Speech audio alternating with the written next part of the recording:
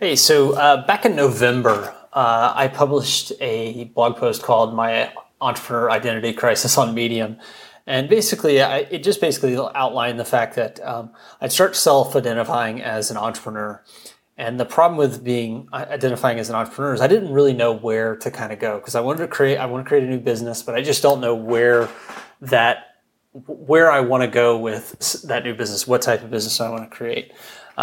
And one of the things I had mentioned is I kind of had a system and I kind of had a plan on how to kind of get to this. Even though I was like really anxious and uncertain where to go, I kind of had a plan.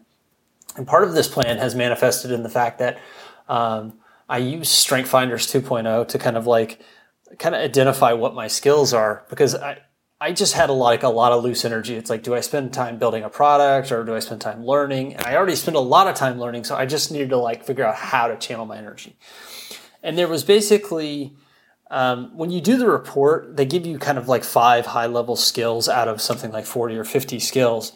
And then they give you this full page of ideas for actions for each of those skills. And so the two things that really stuck out to me were achiever. And let me just read some of the things I highlighted on this full page of text that they had. Achiever, need to know when you are done. So what done looks like. More work excites you, and the prospect of what lies ahead is infinitely more motivating than what has been completed. That stuff just really connected with me as a person. On the learner side, they recommend you seek roles that have some form of technical competence. I'm already very, very technical, so that really connected hardcore with me.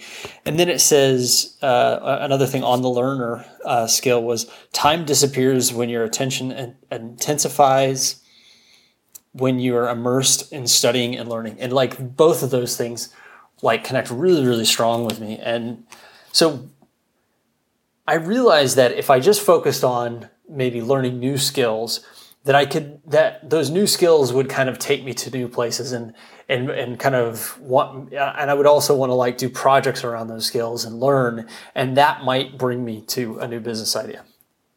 I'm a couple of 3+ months into this, and I haven't found a new business idea, but it really works.